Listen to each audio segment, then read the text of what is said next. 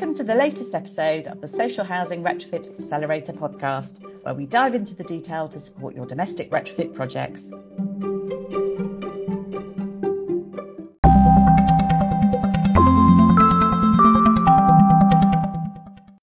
Hi everybody, I'm Sarah Daly. I'm an Associate Director at Turner & Townsend. So I'm delighted today to be welcoming Russell Smith of Retrofit Works. So today we're going to have a little exploration of, to a certain extent, the challenges of social housing retrofit as a sort of topic area, but also we're in quite an interesting period of time at the moment. And I was just saying to Russell, I think that social housing fraternity is suddenly finding itself the heroes of the retrofit piece.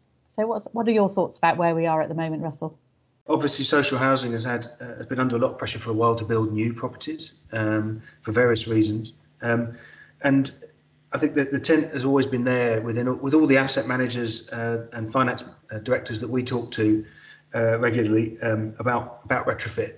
The intent has always been there, but the incentive and the cash have not been prioritised. So it's been really tough, but the Social Housing Decarbonisation Fund has put it to the fore, and there's a real opportunity now for the industry to have a proper go at this with some proper finance over a decent period of time, so you can actually set something up, learn from it properly, and hopefully share all of the good stuff, and importantly and critically share all the bad stuff openly, so that we don't all have to learn the same lessons. We can trip over those, skip them, and move on to powering forward with decarbonisation as quickly as possible.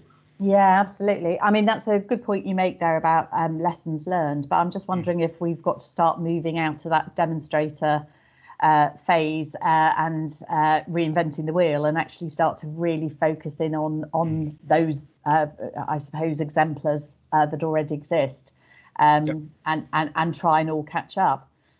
Yeah, well, I certainly hope that the people that are bidding for the funding will look back at things like Retrofit for the Future that did do retrofit, and it did the monitoring, and there are results out there and reports written on what worked and what didn't, and try and build them into what they're doing. But I think you're hinting at scale.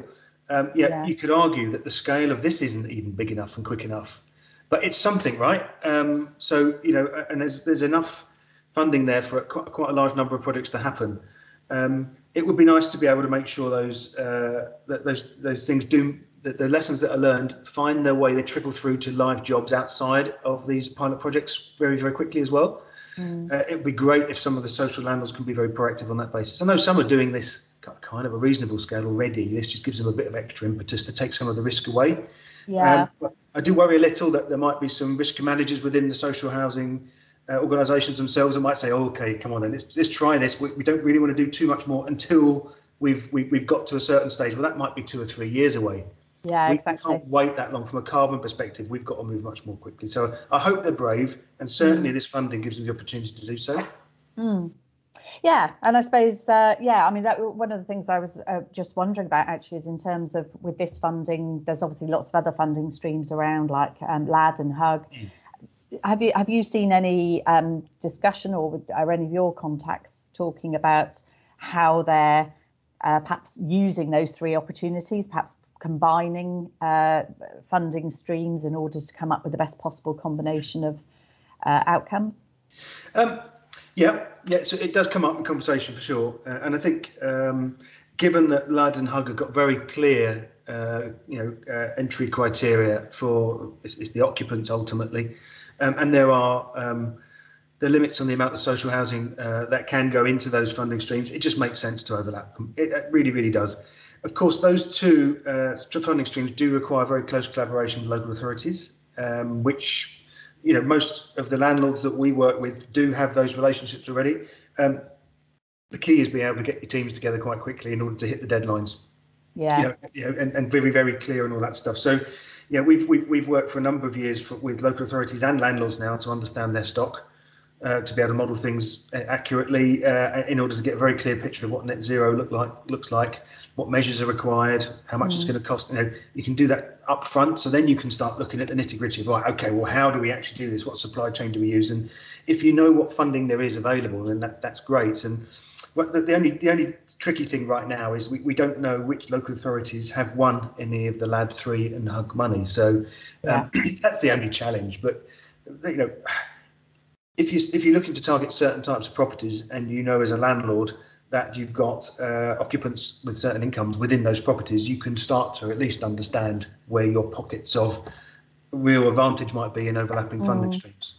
Just in terms of programmes like this one, do you think there's going to be, and again, looking at the worst first, fabric first, least regrets approach that is required by this programme, do you think it's better that they start to look at doing more properties to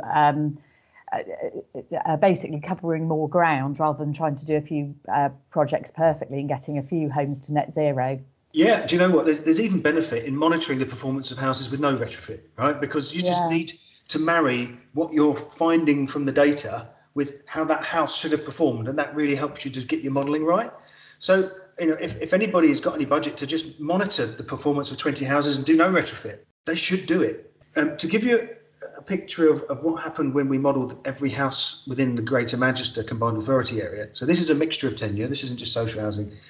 And if you look at it from a pure mathematics perspective, the cheapest way to get to net zero was to stick a heat pump in every house and ignore the insulation, right? Yes, absolutely. So this is where you need smart people to be able to drive the software and make good decisions and understand the occupants and all that kind of stuff. So back to your question, it would be really smart for a number of landlords to go, yeah, we're going to do a larger number of properties here.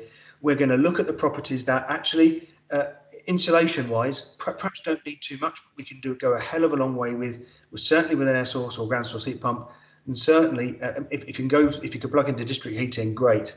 And you chuck some PV on it, and maybe you've achieved a hell of a lot just with that. And the cost of that is not going to be too great as compared with the risk of an implementation, because as soon as you start going inside the house and pulling floorboards up and all that kind of stuff, the risk to timescales, the risk to tenant disgruntlement, all that kind of stuff, it goes up dramatically. So it would be great to have a number of different philosophers in this. If we're all going to learn about this from each other, that's for sure. If everyone does the same, we're not going to learn very much.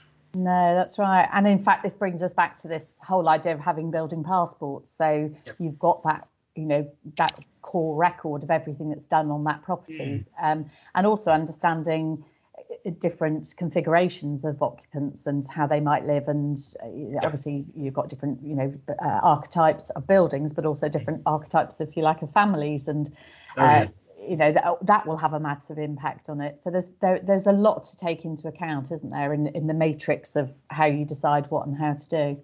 Oh, it's enormous, and it's all about data. Yeah, absolutely.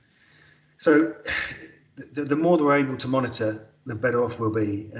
Certainly, if you've got a picture of how the building's being used by the occupants, which components of the buildings are performing as per the modelling. So being able to compare monitoring and modelling is really important. So you need to be able to monitor the things that have been modelled so that you can see where the house hasn't performed, rather than just say, oh, the bill's a bit high, and shrug your shoulders and say, well, what do we do next time? And what tends to happen is everyone starts from scratch rather than looking back at what happened before. So we definitely need to be able to do it on that basis for sure. Yeah, definitely. So Russell, you're obviously one of the leading lights in the housing field anyway, but and have been very involved with the National Retrofit Strategy through the Construction Leadership Council. So we've only got a few minutes left, but do you want to talk a little bit perhaps about how this all sits within that bigger picture, or, you know, what should be happening now? Yeah, well, the numbers are fairly eye-watering, but I firmly believe this is the tackling all this is very possible. So to give you some of the idea of some of the numbers, I'd urge people, by the way, to go and look at the latest version of this, which is now on the Construction Leadership Council's website. I think it was about July it was posted. There's a version 2 there. So we're requiring an additional around about 400,000 people to come in as tradespeople to do this work. Expecting numbers of around 50,000 people. 35,000 will be new retrofit coordinators, and the rest will be supervisory people that will look after supply chains. But so we've got a big ask there just to even get to the point where we've got enough people to hit these standards, and that's obviously across the country. Now we've got a chance here that the Social Housing Decarbonisation Fund can really accelerate some of the new people coming into the sector. It would be great if we've got some social landlords that are encouraging a large proportion of the people doing the work on their projects to be apprentices, new to the sector, not just coming out of college, but coming from different sectors. Perhaps they got 90% of the skills and they're coming from manufacturing. That would be magnificent. That shows us a real way of getting these 400,000 people in. So it's a tough ask. It's not just about skills and training and getting the new people, though. I believe we need to be nurturing new companies coming into the field, because you can't just expect the existing companies to just absorb all those new people, because you're going to get cash flow problems immediately. We're asking them to grow far too quickly. So there's elements to this about standards. What standards are we actually aiming for? So the debate we just had about how deep and how wide do you go, that's a live question. You'll get lots of people that not so many now, but some people saying we should be retrofitting to Passive House standard. That's just unaffordable. But we can rail back on that a bit and do more projects, more individual addresses for the same money potentially. What is that sweet spot? It'll be different for each area of the country. So the debate we had in Manchester for the Manchester project was, how much can the local grid cope with in terms of new heat pumps? Well, if it can't cope very much, then you go more on the insulation. So there's all these other angles there that mean you've got to bear all this stuff in mind. So the National Retrofit Strategy is trying to get the debate going as well. And I genuinely believe that the civil servants we presented it to, they were listening. And we think the large part of the things we were suggesting are in the heat and building strategy, which still hasn't been launched by government. So we're really looking forward to that coming out. We hope it's soon.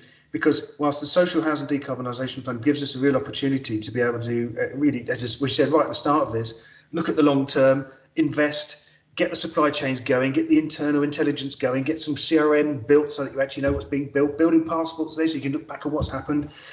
Actually, we need the 20, 25-year, 30-year plan really to be able to give everyone the real confidence. And I'd love it if some social housing organisation decided to set up their own contracting firm. Absolutely, and actually using their local, using their tenants that might be looking for work to actually do the work. Proper social value. To do it then. But that's what this is about. So I do personally think all the right things are emerging, but we kind of just need it a bit quicker.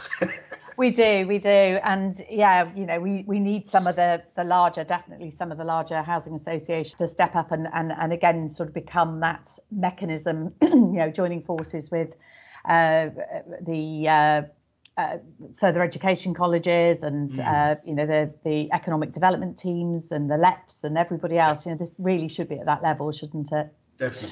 Russell, we've run out of time. It's been an absolute delight to have a quick gallop through some of those topic areas with you, and hopefully our audience have found those interesting. The whole purpose of these podcasts is to get to debate around some of the topics rather than look at the technical issues, but hopefully those will be covered in the masterclasses.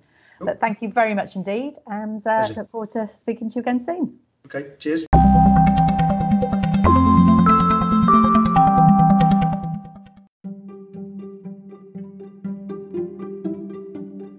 Thank you for listening to the latest episode of the Social Housing Retrofit Accelerator podcast.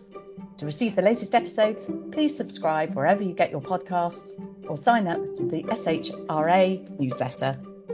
Check out socialhousingretrofit.org.uk for more information, events and news. I was your host, Sarah Daly. Thank you.